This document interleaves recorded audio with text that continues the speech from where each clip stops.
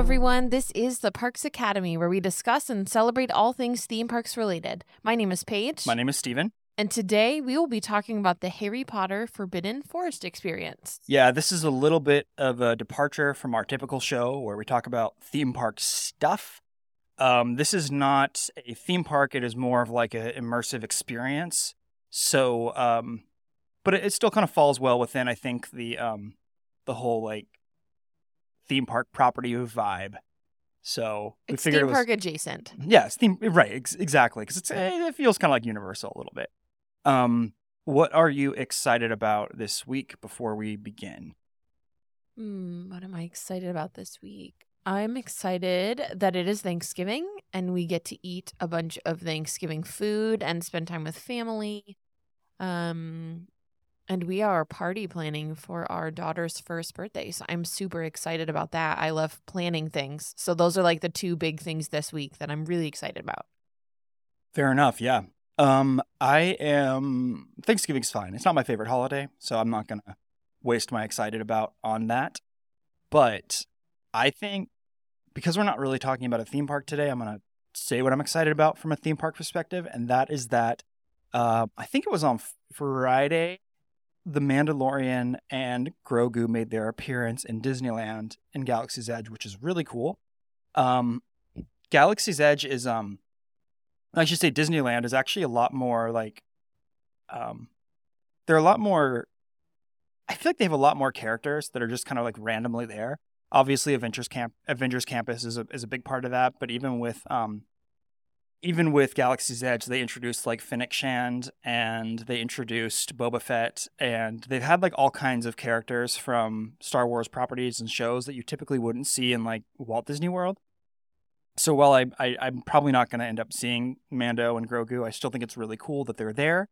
And I love the direction they're going, bringing in like in-universe properties, even though they don't fit in like with the quote timeline of Galaxy's Edge and when it exists. It's still very cool that they're bringing in characters there. So I'm excited about that because to me, it gives a good direction of, you know, where Disney's going with like more interactive experiences. And the little baby Grogu was it was expressive and it was an animatronic and it was so cute. So, and people are going to go crazy for that thing. Yeah, I don't know how long it's going to be there. I know. I saw some people like posted about it and were, from what I saw, it looked incredible. I mean, I so wish I could have seen it, but yeah, it's like, that's a direction that I think is very, very cool that Disney's going toward in California. I just wish that they would do a little bit more of that in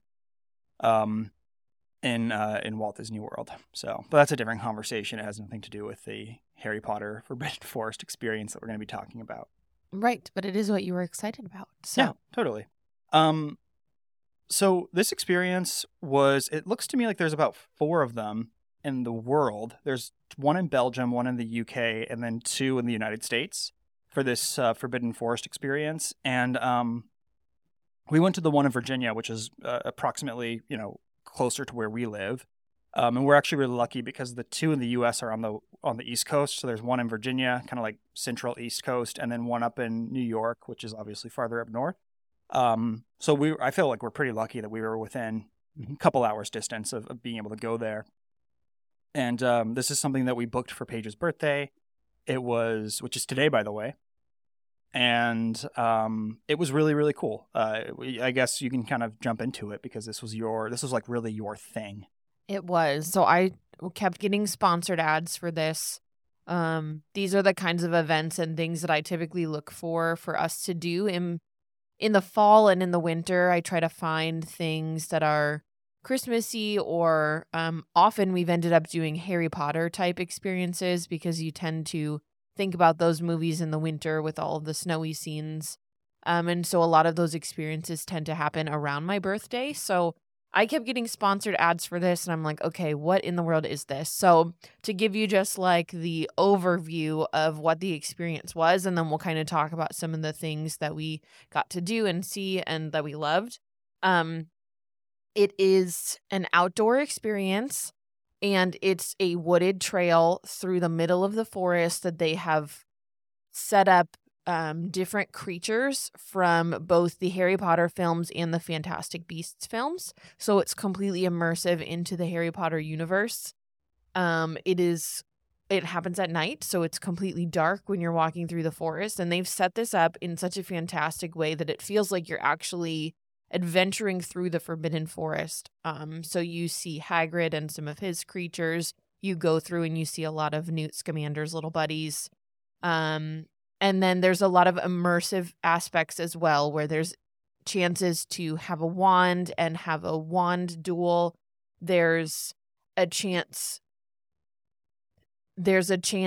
to enjoy food and drinks in the little village before you start, and then in the village at the halfway point. And then you also get to kind of have this immersive experience with Aragog and the spiders and seeing the flying car. So everything from finding your Patronus to feeling like you're smack dab in the middle of, I would say the majority of it kind of centers around the first 3 or 4 films.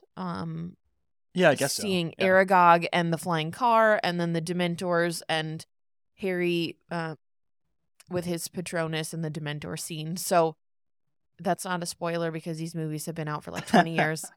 Right, of course. Yeah. I would say it's just this completely immersive experience where you get to feel like you're plopped smack dab in the middle of the Harry Potter universe and experiencing all of the creatures in the Forbidden Forest. Yeah, it was cool. I didn't really know what to expect for it because I went in kind of blind for a couple of reasons, but mostly just because I just didn't really want to look into it as much. But I really liked it. It was cool. It was really, really, really cold though. It was in like the low 30s. So we were, even though we kind of bundled up a little bit, I still felt like I had more work to have done on myself because my ears were cold.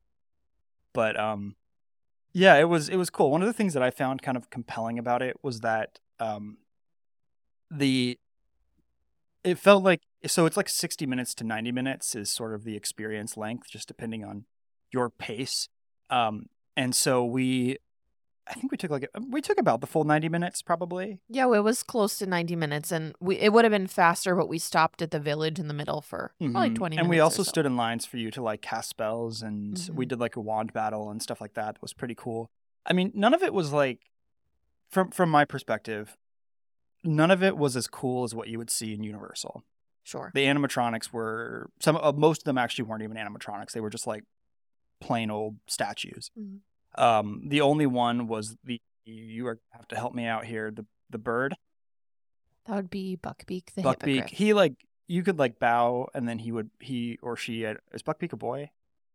I'm fairly certain. Anyway, that they would is a girl. they would like bow to you, and you would bow to them. That was pretty cool. They had some wands that you could borrow and like do certain things with, where you could like cast Patronus spells. And I'm gonna fumble so many things here, so just son of a gun. Buckbeak's a boy. Yeah. Okay. So you could like cast Patronus spells, and You're doing great. Paige got a badger, which was very funny. That was so lame. But that, I mean, it was cool. And so I guess, like I said, like I don't feel like the animatronics were that impressive, but what I liked about it was I thought the lights were very, very cool. Like Paige said, it wasn't that dark, but none of it really felt very dark because it was, I mean, there was like, everything was lit up. There was lights that were changing color and doing cool things. It was just very, it was a really cool immersive experience, I felt. And there were certain parts of it that really felt like you were like in the Harry Potter films, like very much in a forbidden forest. You know? You're right. Yes. Yeah. One thing, I just looked up what it means to have a Patronus that is a badger. And evidently, this is not as lame as I thought. It means you are connected to the earth, and it's often associated with determination and persistence, which does actually fit with me. It means you're strengthened by hard work. You find you're strongest whenever you invest yourself in a project and see it through until the end. So I am not a Hufflepuff, which is kind of why I saw the badger and was like, are you kidding me? Right. I am definitely in Gryffindor, but I will take this badger Patronus and wear it with a badge of honor. Mm-hmm. That was cool. I didn't do the Patronus because the line was kind of long, and I took pictures of you doing it instead. Yeah. I'm trying to think of things that like what were some of the things that really stood out to you in it that were like really cool? So I would say some of the highlights for me were as you're walking through the forest, there's not something every single point in the forest, because a lot of it you are really just walking through the forest going from a hippogriff to Hedwig to the Nifflers. Like you're going from point to point. But in between those, there were a lot of sounds coming from the forest, Right, and everything was lit up. I don't know how long it took them to set this up, but it the had sounds, to have taken forever.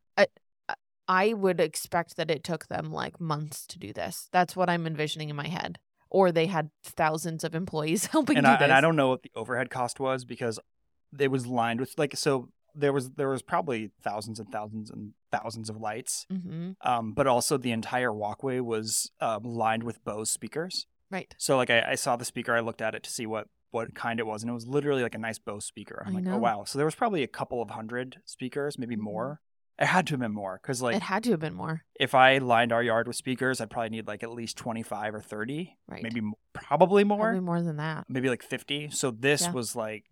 I mean, it was crazy. Right. I can't imagine how much it cost to put this thing together. I know. So in between each sort of mini experience there, you would start with seeing Hagrid, and then leaving Hagrid, you're headed towards Buckbeak. And so there's sort of all these sounds, and there's these little signs saying, hold on to your valuables. There's been Nifflers in this area. And you hear these little crumbling sounds in the forest coming from the speakers, and then you get to Buckbeak and you're on your way to Hedwig, and then you sort of hear these owl sounds in the speakers between Buckbeak and Hedwig, and all these flapping of wings. There's little owls kind of posted out throughout the forest. Then you are getting closer towards like where Aragog is, towards the village piece. Like toward the end, right? Towards the middle, because that was right after the village. Oh, okay, yeah. And when you are getting closer to that point, then you have all of the Horcruxes posted up on the trees, and all you're hearing is parcel tongue. Right. Right. So those were some of the things for me that like the different sounds throughout different parts of it made you feel like, oh, wait, what am I hearing? And you heard people saying like, oh, what is that? Is that Hermione casting a spell? I was going to say, someone's like, that's Hermione whispering. And I'm like, I don't even really know Harry Potter super well. And I know that's not Hermione whispering secrets. Right. Dummy. So, yeah, it was just all of the different pieces. It was not all just from Fantastic Beasts. It wasn't all just Hagrid. It was from all these different sort of perspectives within the Harry Potter franchise. It wasn't just the good guys. It was also the bad guys. Yeah, they had a whole werewolf section that was kind of interesting. Oh, where that was just cool. like you didn't really all you saw was their glowing eyes, and then as you got a good look at them, they were like wooden cutouts of the shapes of where they were like werewolf shaped werewolves. Right, so it made sort of a shadowy figure off in the woods. Yeah, title. And that was pretty cool. I did like the part with the Snifflers where they had like their little nests full of jewels and crowns and stuff like that. They were really cute. I mean, they were like little, almost like die cast kind of hard shape, like models of what the Nifflers look like. Yeah, they were sort of like plasticky figurine and there versions. wasn't like a lot of movement or action going on with them. One of them was kind of pulling on a necklace, which was kind of interesting, but it was cool. I thought that one thing I liked about it was that it did keep you moving and engaged. So it was probably about every 2/10 of a mile there was something to see. Does that feel right? I would say that's fair. 1 to 2/10 of a mile, there was something to look at or something new to see. So you weren't really going that far until like you saw the next thing. I wish they would have done more of this, frankly, but they did have a couple of sections where they utilized screens. Yes. And at one part they had a unicorn that looked very good. It looked pretty realistic. It looked very, very good because it was all the way back behind trees, and you could see the unicorn kind of pacing back and forth, and it was going. Like, there was sort of that layering of the trees in front of it, and you could see it going behind them and stuff. That was really good, and I think that was probably the most of that, and the car in the woods that turned on its lights at you when you walked by. Those were the two most effective special effects that they had there. Yeah, the flying car was way off in the distance of the woods because, the car goes hiding in the woods after they run into the Whomping Willow, and it kind of runs off into the Forbidden Forest when the boys crash. And so the car was out in the forest, and you would see the two lights kind of peeking out in the distance, like the car pops out to see you, and then it pulls back into the forest, and then about a half a mile or a quarter mile down the way, then you end up seeing the car there, the actual full car, sort of in the remnants of the Whomping Willow. And so you get to kind of experience that little piece of it too. I thought that was really neat because the car, I mean, it was an actual car. It wasn't a special effect. Yeah, this seemed like it was the real thing. And then they had did you say they also had the car that you could go take pictures with and stuff? Yeah, that's what I was talking about. Yeah, because I don't know if the one that was in the woods, though, was a real car or not, or if that was just an No, effect. I think that was probably just lights on sort of an animated thing that pops out, maybe on a track or something, and then pulls back in. It was pretty cool. Yeah, that was nice. Aragog is the spider. Yes, good job. So that was toward the end, kind of one of the first-ish thing, midway through like the intermission space, and then the very end of it. I also thought the effects were very the effects there were very compelling too, because I guess some people are afraid of spiders, and so they had this entire spotlight walled off, kind of, where you had to go into it was kind of like you had to go into the nest or something. Yeah, they were calling it Aragog's lair, and so you could either go into Aragog's lair and do this spider experience, or you could bypass it. Right. Well, and before I say anything about that, you could actually bypass anything you wanted, so you didn't have to like stand in a line to cast a spell or to do certain things. Like you could just bypass anything you wanted if you didn't want to wait. The spider house was cool because it was like this very miniaturized, like 45-second production of music changing, lights changing, and then him kind of coming out of his little hut, and then a bunch of spiders came down from the ceiling at you.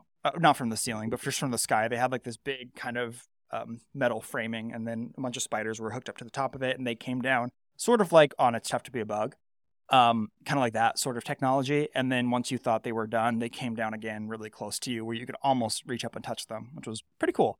I thought that was also a very effective special effect that they did. I thought so too. And our daughter does not really get scared easily by stuff like this, but once the spiders came down, and then the second time they came down, when they came down closer, she did kind of grab onto me really tight and lean in, because I think it did make her a little nervous. Well, that was unexpected. Yeah.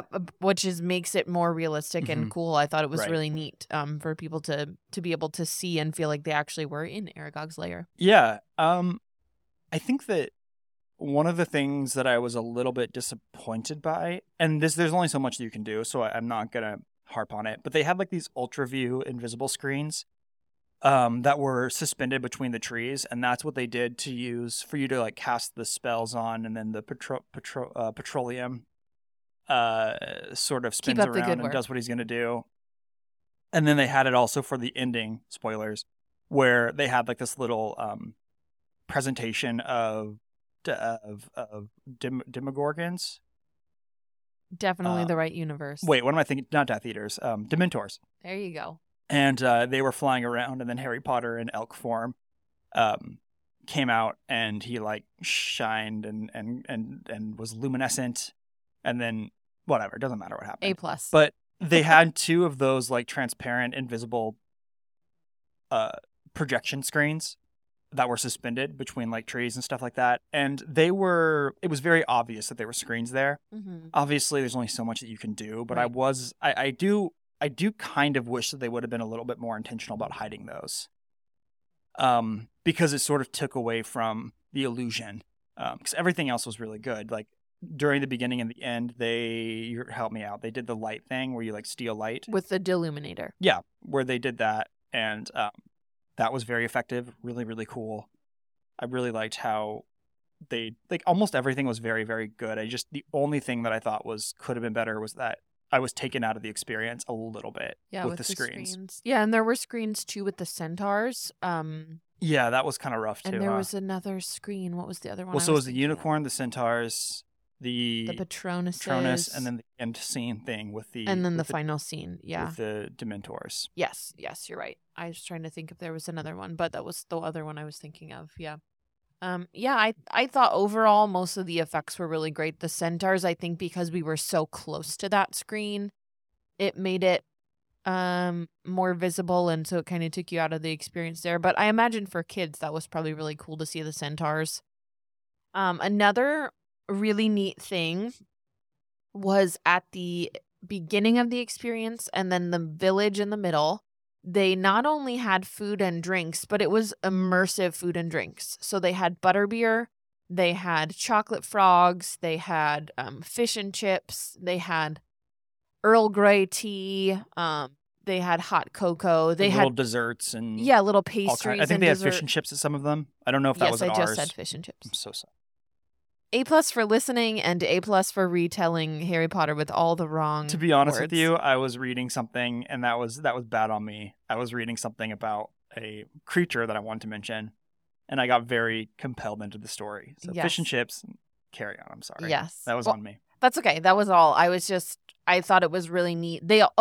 Another really cool thing they had was a massive fire pit, and you could buy an entire skewer of marshmallows. I don't even know how many marshmallows were on it. It was like 10 jumbo marshmallows. You buy the skewer and you roast your marshmallows yourself over the fire.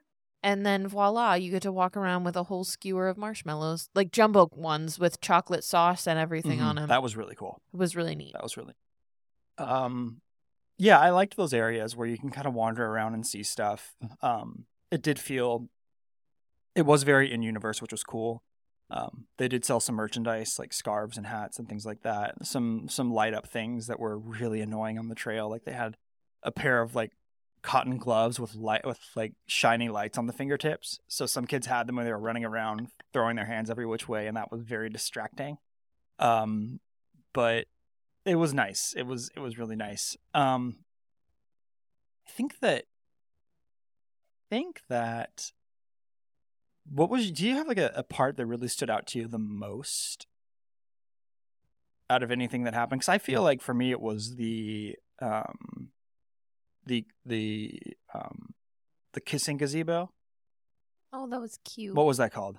What was it called? Yeah, what's that called? Did I get it right on the first try? The kissing gazebo? Sure, we'll call it the kissing gazebo. What is it really called though? I don't know what the name of it is called, but it's the scene where Harry and Cho Chang kiss. Okay. So they had that all set up, and like people could go in and smooch, get their photo taken. But we got a smoochy photo we were both kissing our daughter. It was cute.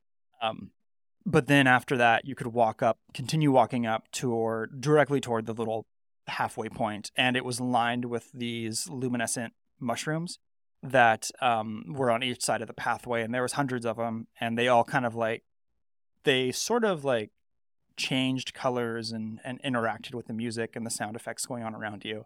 I thought that part was very neat, and I think that was one of the more interesting aspects of the visuals to me. Yeah, I thought that was really cute. And then the end, once you watch the final scene with the Dementors, and then you kind of progress onto the trail, leaving the forest to go down into the gift shop, which I think did they call that the Emporium? I was making sure I wasn't just Disney-fying it. No, you're not. You're not confused. They stole it. Yeah, so when you were walking towards the end, leaving the forest, they also had a bunch of the creatures. They had the pixies from the scene in the movies. And then they had more of those what are the little green guys that Newt wears on his shoulder? The little tree guys? Yeah, the tree little boys? tree buddies. I forget his name. I'm not as immersed in the Fantastic Beasts movies as I am with the Harry Potter films. But it was a bunch of those little green guys. And then they had a little sort of fundraising thing for planting trees. Bowtruckle is his name? A bowtruckle? Yeah. A bowtruckle? I don't know. That sounds familiar. Bowtruckle, That's yeah. right. He's his trusty pocket-dwelling picket. A picket? Yeah, that's what they are. Bowtruckles are small, twig-like creatures that dwell in trees and eat insects. Cute. Before you get into anything else, what distracted me with the whole fish and chips fiasco was the pigmy puffs. And so what you were calling hedgehog trolls. Yeah, they look like hedgehog trolls, but what was weird was that they were everywhere. Like everywhere. Randomly throughout the experience. Well, no, everywhere. at the end. I mean, at the end of it was just they were just everywhere. There was one little thing of the pixies, one little thing of the pickets, or Pickett and his friends. But then, so I looked up the lore of these guys on Harry Potter fandom, and okay, this is crazy. Okay, I'm just gonna read this. This is nuts. A pygmy puff is a miniature puffskein, and they were bred by. It sounds to me like they were like weirdly crossbred by Fred and George Weasley, and they were sold at their little Weez's store. Mm-hmm. Yeah. So it says it was one of the most popular products. As George said, they were having trouble breeding them fast enough for the demand. So it really sounds to me like they've got some kind of like a weird kind of situation. It sounds like it sounds like a puppy mill to me is what they've got going on over there. But then so the history of it, it's just so weird. But what's really weird about it is that I guess in the history of it all, like Ginny made a joke that Ron had a tattoo of a pygmy puff. I don't know if you remember any of this from the books or if this rings true to you at all. But the thing that was crazy to me was that Luna Lovegood believed that all pygmy puffs sang on Boxing Day. So there's like this whole weird lore and narrative behind them. But and I've seen these little things sold in stores. Like they have a picture of the plush on this page here. And it's just weird. I didn't know that these were such a big deal. And that they were so beloved in the films and in the books and stuff. But they have over a dozen appearances in different areas, including video games, the films, Legos, the Creature Vault. I had no idea that it was such a big deal, these little pygmy puffs. I'm trying to remember when they come to be. Because like I told you when we were going through, I remembered like associating it with Luna. Yeah, well, okay, so you can see on one of the scenes that Ginny has one on her shoulder. Yeah, when they're on the train. Yeah, and they have like these really weird cat-like faces. But to me it seems like that's the only instance where you see it, according to like screenshots and stuff like that. And then at another scene in the Half-Blood Prince, they're up in cages. So, like, when they're in the shop, you can see the little guys up in little, like, cages in the back when Hermione and Ginny are looking at these, like, purple flowers. So I don't really know what the deal is with them, but it's just strange to me that they were so heavily pronounced, and yet they're such a background character. Show art. I'm going to put this picture in notes. This is great. There's a great picture I just found of Ginny looking horrified and a pygmy plush doll with the same expression on its face. I'm going to throw that in show notes because that's amazing. Yeah, I am rereading the Harry Potter books right now because it's probably been almost 20 years since I've read them. So I'm currently on the Goblet of Fire and have not gotten to the Pygmy Puffs yet. So when I get there, that'll be a good reminder for me. But that was very cute. There were a lot of cute little creatures, and I recognized most all of them. It was the Pygmy Puffs, and then there was like some exploding one that we didn't recognize. I didn't know what that was, but it was. I texted you a picture of that, by the way. Isn't that wild? That is wild. Yeah, their faces are very similar. It's funny. Yeah, I don't know what the exploding ones were, but that was kind of the biggest thing that I was thinking regarding the trail itself. The Emporium was pretty lame. Yeah, it was mediocre. The merchandise was just okay, I felt. I thought there was nothing there. So the only things that were there that were special to the event were shirts, sweatshirts, hats, scarves that had Harry Potter Forbidden Forest experience written on them. But all the other stuff you can get at Universal. You can get at any Harry Potter store. Yeah, like they sold wands, which was fine. They had the wands in the authentic boxes. They had the robes, which I actually wore my robes that Steven bought me a few years ago. So I had my actual authentic robes on. And they sold them in kid sizes and in adult sizes. And then they sold merch from each of the houses. So you could get a backpack or like a patch, like specialized shirts that said, or shirts from those houses. But it was nothing. The strangest thing to me special. was that the plush dolls that they sold, they had two plushes.